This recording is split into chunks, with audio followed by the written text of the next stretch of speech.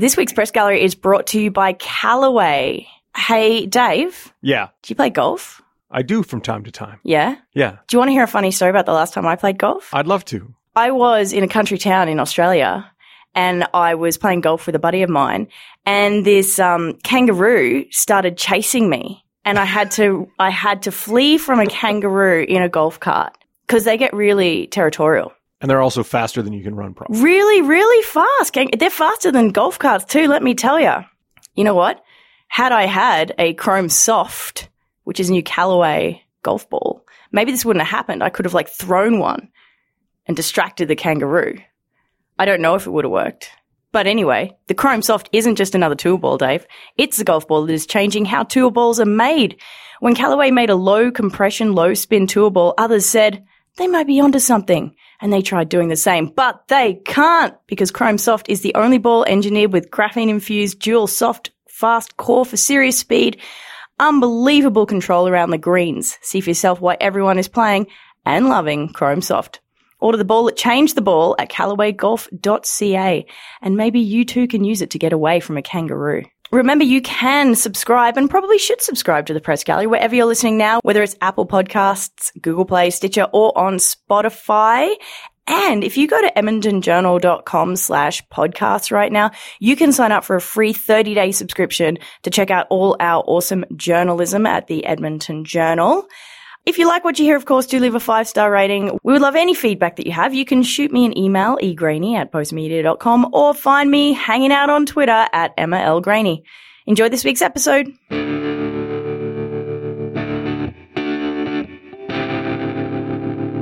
Hello and welcome to the Press Gallery, the Edmonton Journal's politics podcast. I am your host, provincial affairs reporter Emma Graney.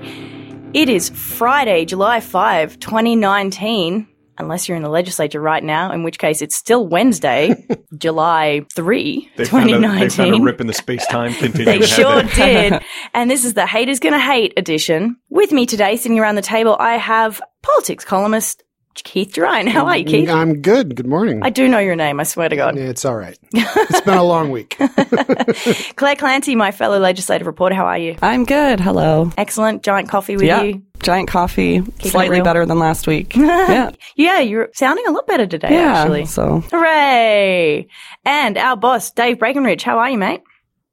Good. Good. You had to think about that for a very brief second. You sure? Yeah. You're going I'm good? pretty sure. Lock it in, Eddie? It's like par for the course. Right on. We have got a few things to talk about this week. As every week in Alberta politics, we always have a few things to talk about. We're going to be looking at the public inquiry that has been launched into those that hate oil and don't want it, saying mean things about it. We're also going to talk about the insane filibuster that is still going on as we record this podcast at around 9:30 on Friday morning. And we're going to be talking about who is telling the truth about Alberta's finances. Let's start off with the inquiry. This was announced yesterday. Keith Gerein, give us a rundown about what's actually happening here. You called into the press conference. I did. Yeah, no, it was happening down in Calgary. It was announced there. Premier Jason Kenney, Justice Minister Doug Schweitzer, and Energy Minister Sonia Savage.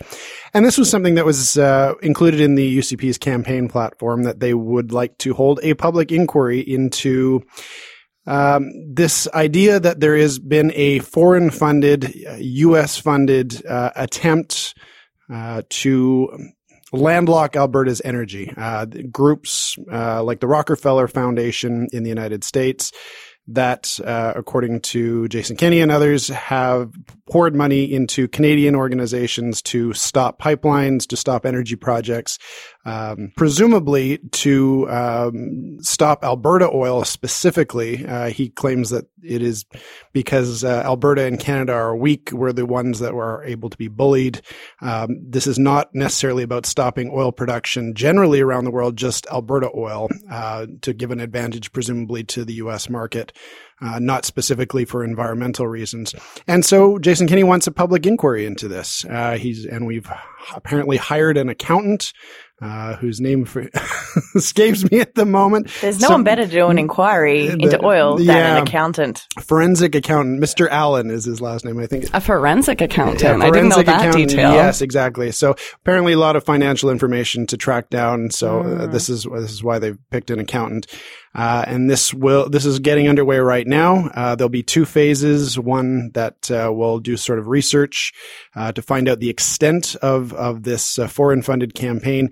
And then a second phase, which could involve public hearings in which the commissioner can compel witness testimony and can compel documents, just sort of like a pseudo court in many ways. But they can't compel anyone from outside of Alberta to come here and say anything. This is the big problem. Yeah, exactly. And when you're talking about foreign funding of these things, if that is indeed the case, what good is it going to do to have the people?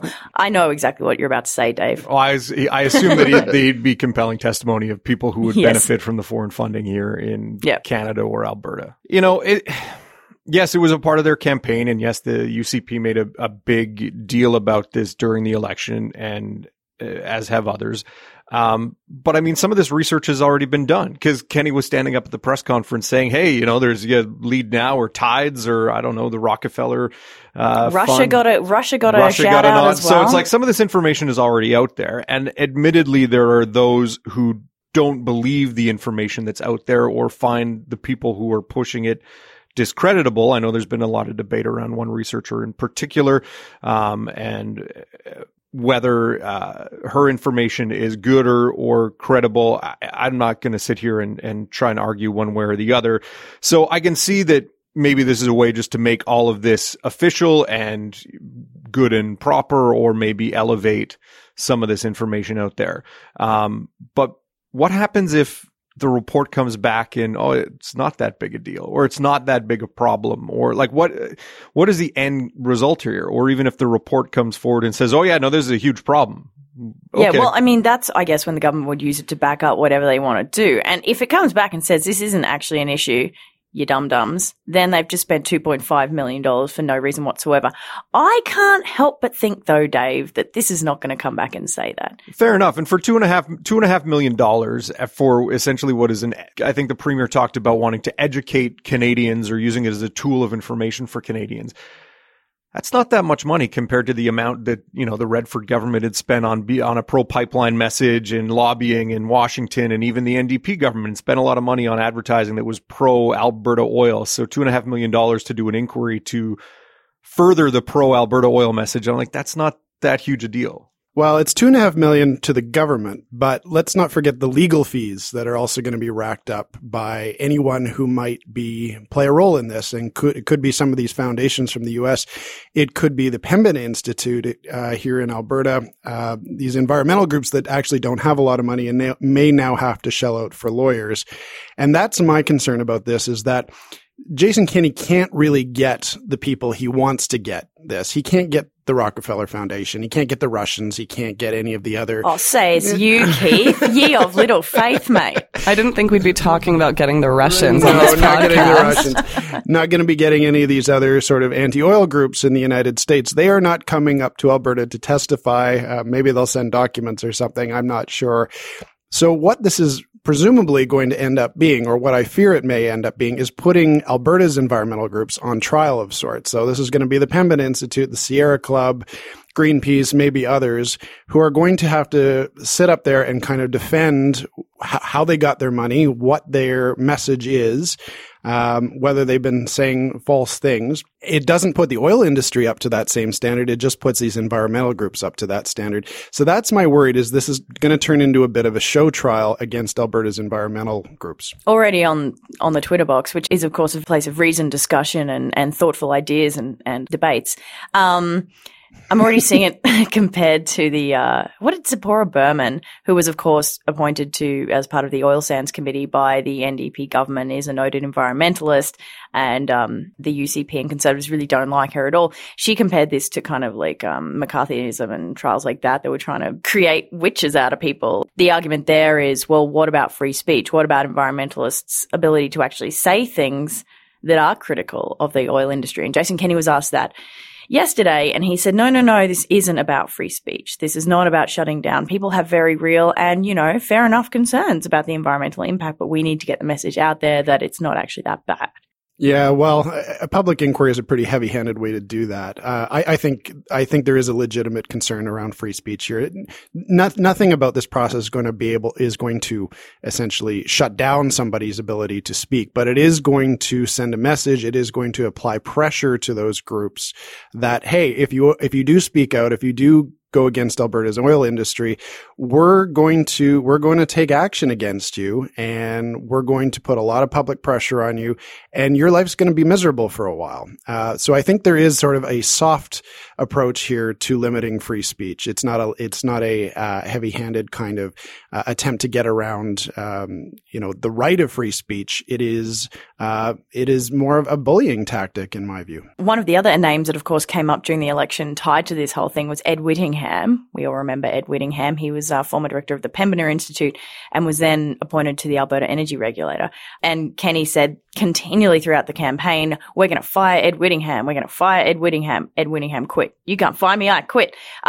Interestingly enough, he is the keynote speaker at something called Reboot Alberta's Revival Gathering in Red Deer in July 27. So that's just a fun little side note. And Reboot Alberta, I believe, is sort of Alberta centrists, is that that are trying to get back into the political conversation? Exactly. So that's how the Alberta Party folks. Yeah. That's how the Alberta Party first formed so many years ago. Yes. Okay. Yeah. And so, I mean, that's the other thing about the attacks on some of these groups. Like Kenney named the Pembina Institute specifically a number of times, saying that, or noting that they did receive money from the Tides Foundation, which has, as part of its broader mission, a desire to curb oil production to some degree. And I believe the Pembina Institute has received something like 5 or 6% of their funding over the years from the Tides Foundation, a very small percentage. But Kenney in particular seems to be... That's not much, is it? I mean, that means 95 or 94% of it is not. Is not, exactly, right.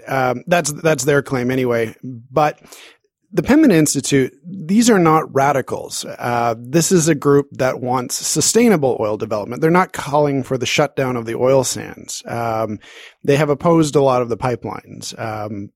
But they're not out there chaining themselves to trees or forming roadblocks. They are academics in many ways, researchers.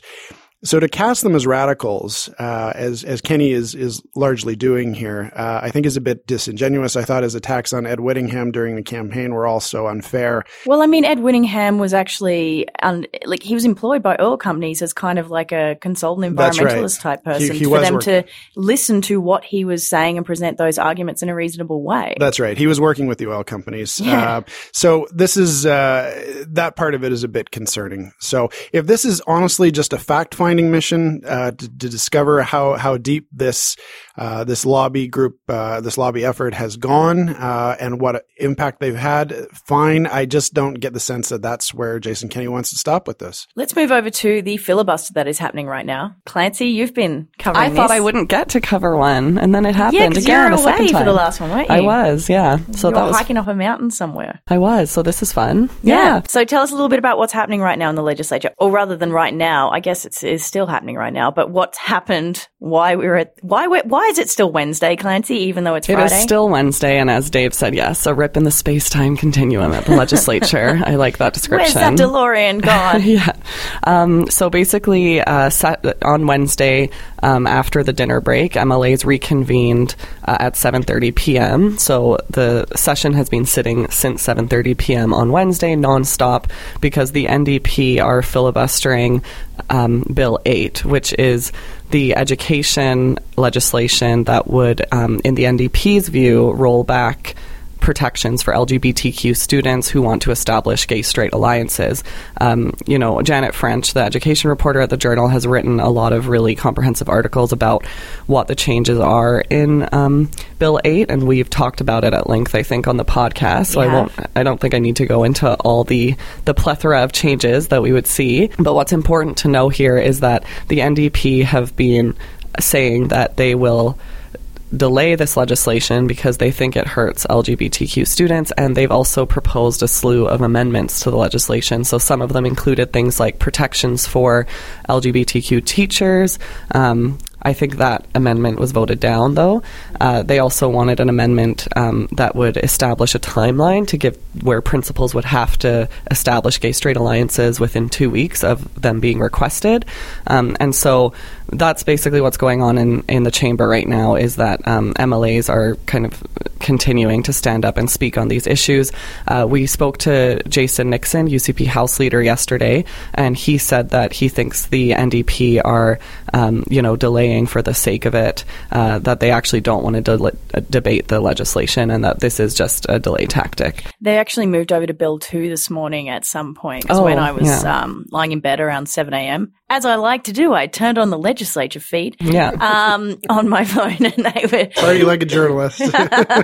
Exactly, yeah, and they were talking about Bill 2, which is, of course, labour law changes, which is another bugaboo for them. And overnight on Wednesday as well, they weren't just talking about Bill 8, they also talked about the Senate Election Act Bill as well. 13. Bill 13. Yeah. So it hasn't just been Bill 8 for sure, but that is what kind of the main debate is around these gay-straight alliances. Yeah, and the NDP has called that one Bill Hate with H and then the number 8. Very quippy very little Avril Lavigne early nickname. career. Yes, yeah. Dave, thoughts on this? I don't know. It's Dave shrugs his shoulders. You have this demeanor like you've been watching the last 40 hours and not stopped. Sometimes it feels like that. Even just kind of casually paying attention, you kind of get weary. I get filibustering is a tool that the opposition has to raise issues and concerns and help stall the government's agenda. Great.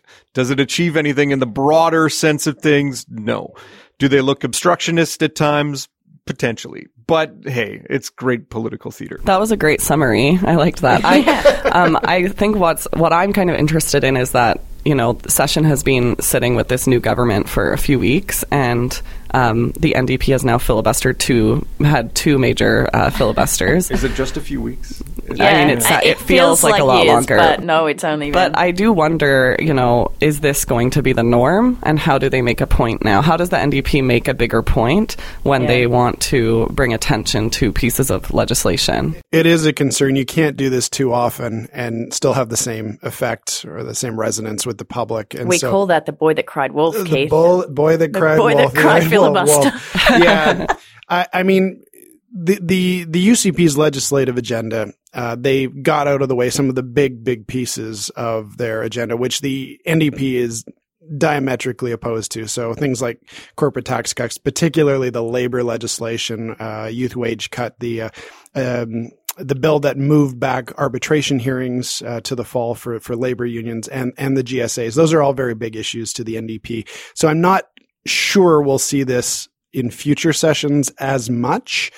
These do seem like particular issues that the NDP is quite concerned about. However, when you get to the point of we're at about 38 hours now as of the time we're recording this on this current filibuster, you start to wonder what the value of it is at this point. Like, I think you've made your point probably 18 hours ago, that you are concerned about this issue, and the fact that you just keep on speaking. And listen, I listened to some of this. Some of this was not staying on topic too well. Richard Feehan yesterday was at one point going on about the invention of electricity or something. I couldn't quite. I want to look at that. Quite follow exactly what was going on, and the speaker had to rein him in and say, "Remember." I'm struggling to understand where this is going, and we all need a history lesson sometimes, though. So Feehan's just taken that upon himself. So, I mean, this is unfortunately some of the kind of stuff we're hearing at this point. Some of it is very relevant debate and very relevant attempts, I guess, to try and convince the UCP. But again, after 38 hours, if they haven't bent, it's probably time to just say, you know what, we gave it our best shot. Let's move on at this point. My favorite part of the filibusters is that Todd Lowen, who's a UCP MLA, has been making waffles For both filibusters, he has two little waffle makers. One is a Star Wars theme one. The other one is not. And this time he added blackberries. So he's really upped his game because the first time... And he's doing it at like 4:30 in the morning. 4:30 in the morning, he's making waffles for his caucus. I think blackberries are important. I mean, antioxidants, warding off the scurvy. Very, very good idea, Mr. Lowen. That should be the priority during a filibuster. Warding off scurvy. Yeah. Yeah. I don't know what you guys call a priority, but for me, that's huge. So we'll just see how that goes today. Basically is the end of that. Okay, let's move over to Alberta's finances. This has been a whole thing. I will use the word thing. Dave, do you want to talk us through what's happened here? Okay. Where do we start? You see, the NDP spent a lot of money. No, so recently, Premier Jason Kenney has on a couple of occasions talked about how Alberta's finances are in worse shape than the NDP let on. And he went so far as to say, essentially, and this is to our post-media colleague, Rick Bell, down in Calgary. He said to Rick, was it that the NDP lied? Lied and fudged the numbers. Fudged the numbers about the state of Alberta's finances. And them's fighting words. Those are pretty strong words. And then late last week, late on a Friday, the province released the year-end financials, the fourth quarter year-end financials for the 2018-2019 fiscal year. And the deficit was lower than projected. So the question was raised, what did you mean by the NDP lied about the state of Alberta finances and they fudged the numbers? And then they came up with some odd reasoning here. And basically it was, oh no, we weren't talking about this year, but we were talking about, the future books. So when we get a look at the budget later and the projections that the NDP had for finances in future years, you'll see how bad it was, which is fair, but that's not exactly how it was made to sound when you said it. And look, I will say right now, and the NDP tried to bring up the idea that, oh, you see that, Jason Kenney was wrong and we're in great shape. $6.7 billion deficit is not a very good thing you're getting a little you're patting yourself on the back too much there, Sarah Hoffman and Shannon Phillips. It's not good. It's not, but it's not as bad. $60 billion in debt is not good. No, but it's not as bad. It's not as bad. So, I mean, it turned into this whole we were doing great before the UCP won. Well, you weren't. And Jason Kenney, you gotta tone down the language a bit sometimes. Well, in that Rick Bell column, Kenney specifically also said that he thought that the NDP were fudging the revenue, and that was not the case in the annual report that came out. The revenues were actually above what was projected in Budget 2018 and in third quarter financials before the election. So I thought that was interesting, and we did scrum with Finance Minister Travis Taves, and he didn't really answer the question, like what was fudging the numbers, what did Sorry, that mean? a minister not answering a question. That's never entirely happens. Unlikely in any administration ever. And Jason Kenney was asked in question period directly, which is maybe not the best venue to get answers for questions, but he did not take the opportunity to answer that question either from Rachel Notley.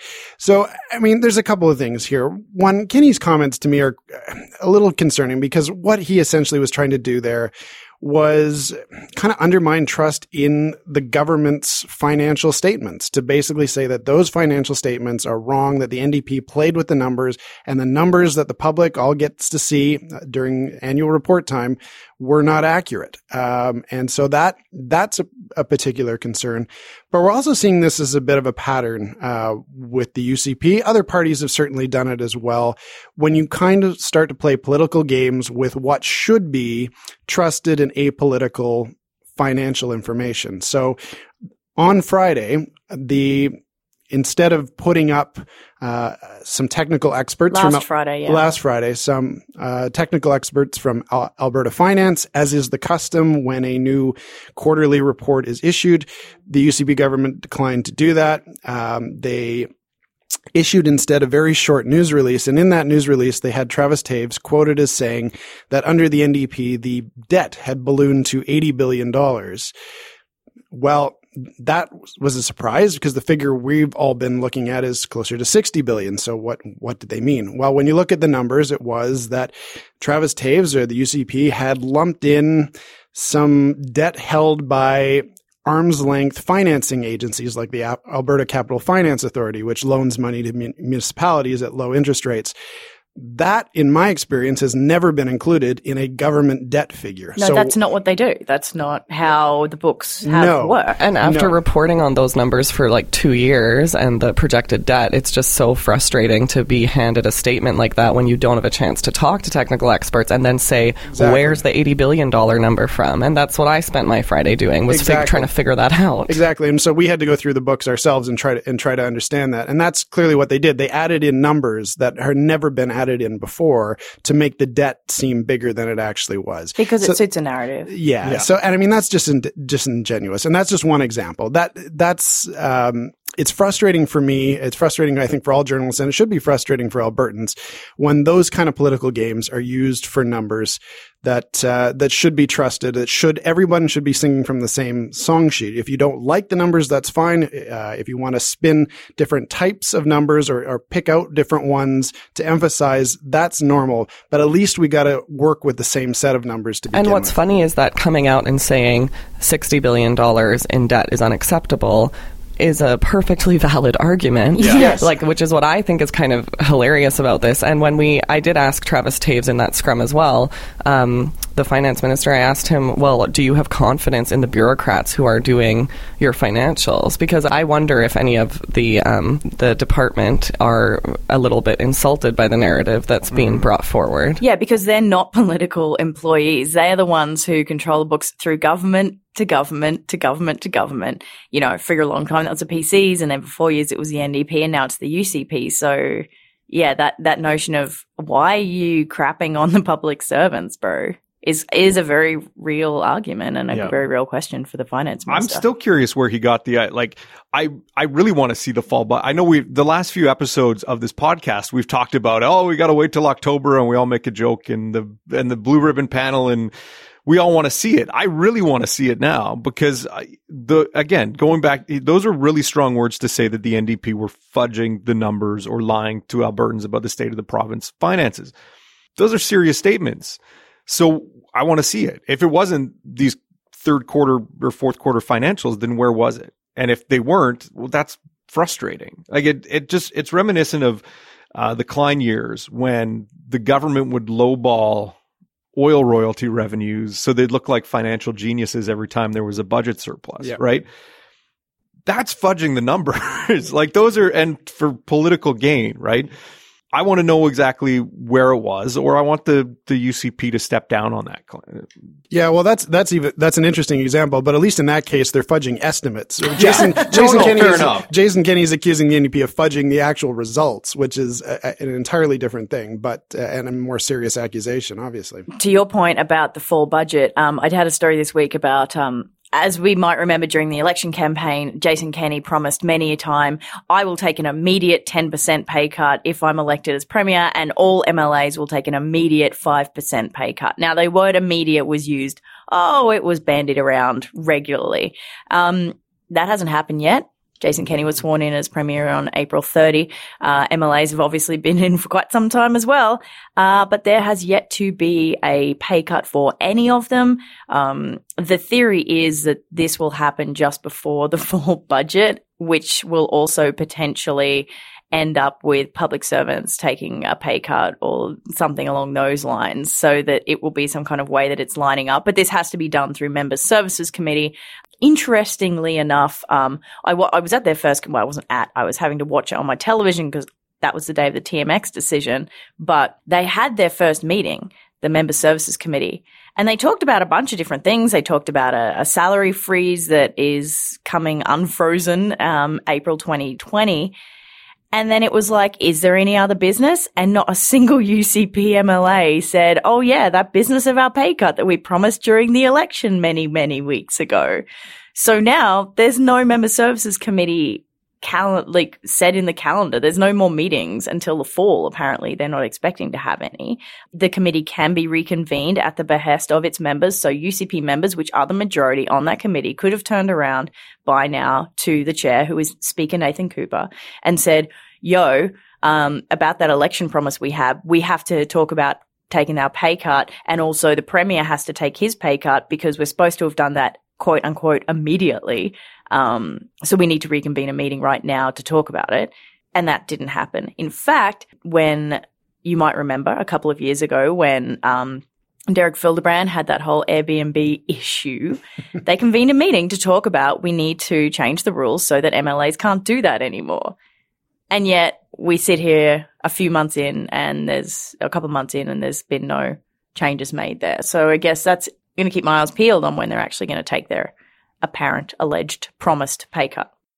Yeah, and in the meantime, before Member Services gets around to this, Jason Kenney and the UCP caucus could, in theory, shave 10% off their paycheck. Jason Kenney, 5% for the MLAs. Just write a check back to the government or donate it to charity, right? To show that they are immediately not taking this money, and not having to wait until the fall when it might be more politically prudent for them if they're in effect going to try and impose wage rollbacks on public sector unions. So that's an idea. If in the meantime they could do that. Until they act on this, though, I think it's fair to say that this is a broken promise from Jason Kenney at this point. All right, let's move over to our regular segment, Good Stuff from the Gallery, in which we recommend things we've seen, read, listened to lately that we think you might also enjoy. Dear listeners, Keith, do you want to kick us off, mate? Okay, so I'm going to recommend a couple of things. One is a piece in Macleans on Hong Kong. Very interesting going on in Hong Kong right now. A lot of pressure from the Chinese government to kind of rein in Hong Kong, rein in its traditional independence. And there's a great piece by Shannon Gormley on a protest that involved 2 million people flooding the city streets. Now that's a protest. Yeah, so that's quite interesting. And the other one is just a fun little summer story. It's about an iguana infestation in South Florida. The iguanas are running rampant. What? I know. What? No. Yeah, I know. It's swarms of iguanas. No, apparently they're pests. They're actually encouraging homeowners to kill these things if they see them. Can't they just lose some gators? It's hard to believe, but because when I've seen an iguana, they're just sitting there doing nothing, right? Sitting in the sun, exactly. Apparently, what are they doing? Are they robbing stores and dealing meth? Apparently, they're destroying a lot of landscaping, but they're also digging, and they will dig under bridges, under tunnels, and actually destabilize some of these structures. Yeah, so they are considered a pest now. I can't wait to read this piece on iguana. I know. Yeah, Washington Post piece, very interesting. Nice, Clancy. I'm also going to recommend an article, but it's on Longform, which is a great website that lists amazing news articles. Sometimes they post old long reads and old long form. So this is actually from 2008, but I recently read it. I hadn't read it before, and I thought it was really awesome. I love health reporting, and I love science reporting, and it's from The New Yorker, and it's called The Itch. And the description is, what the sensation of uncontrollable itch and the phantom limbs of amputees can tell us about how the brain works.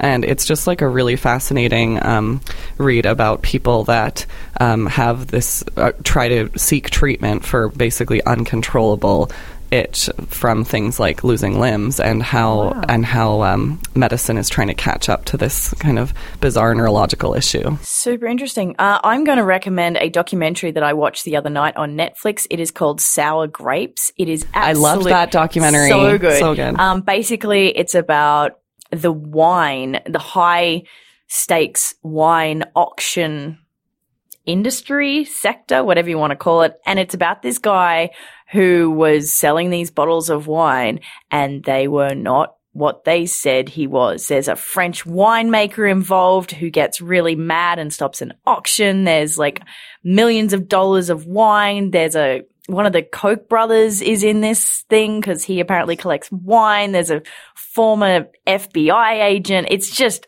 it's really, really good. Highly recommend it. Bunch of rich people getting ripped off by paying too much for wine that wasn't real is basically what it's about. Dave? I'm going to recommend an album. Yes, Ooh. Kids, it's a collection of songs by one artist that you listen to from beginning to end. Maybe about 45 minutes long. This is an album called Lux Prima. It's by Danger Mouse, who's best known as, I guess, one half of Gnarls Barkley. He's also a well-regarded music producer. And Karen O, who's best known as the lead singer from the Yeah Yeah Yeahs. It's an amazing album, came out this spring. It has like great vintage soul crossed with 90s trip hop, crossed with weird French cinematic orchestral feel. Sounds crazy. It's a great album. It's a great listen.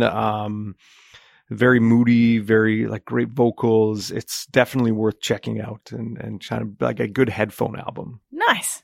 Thanks. Well, that was a real selection of random stuff this Yeah, week. very cool.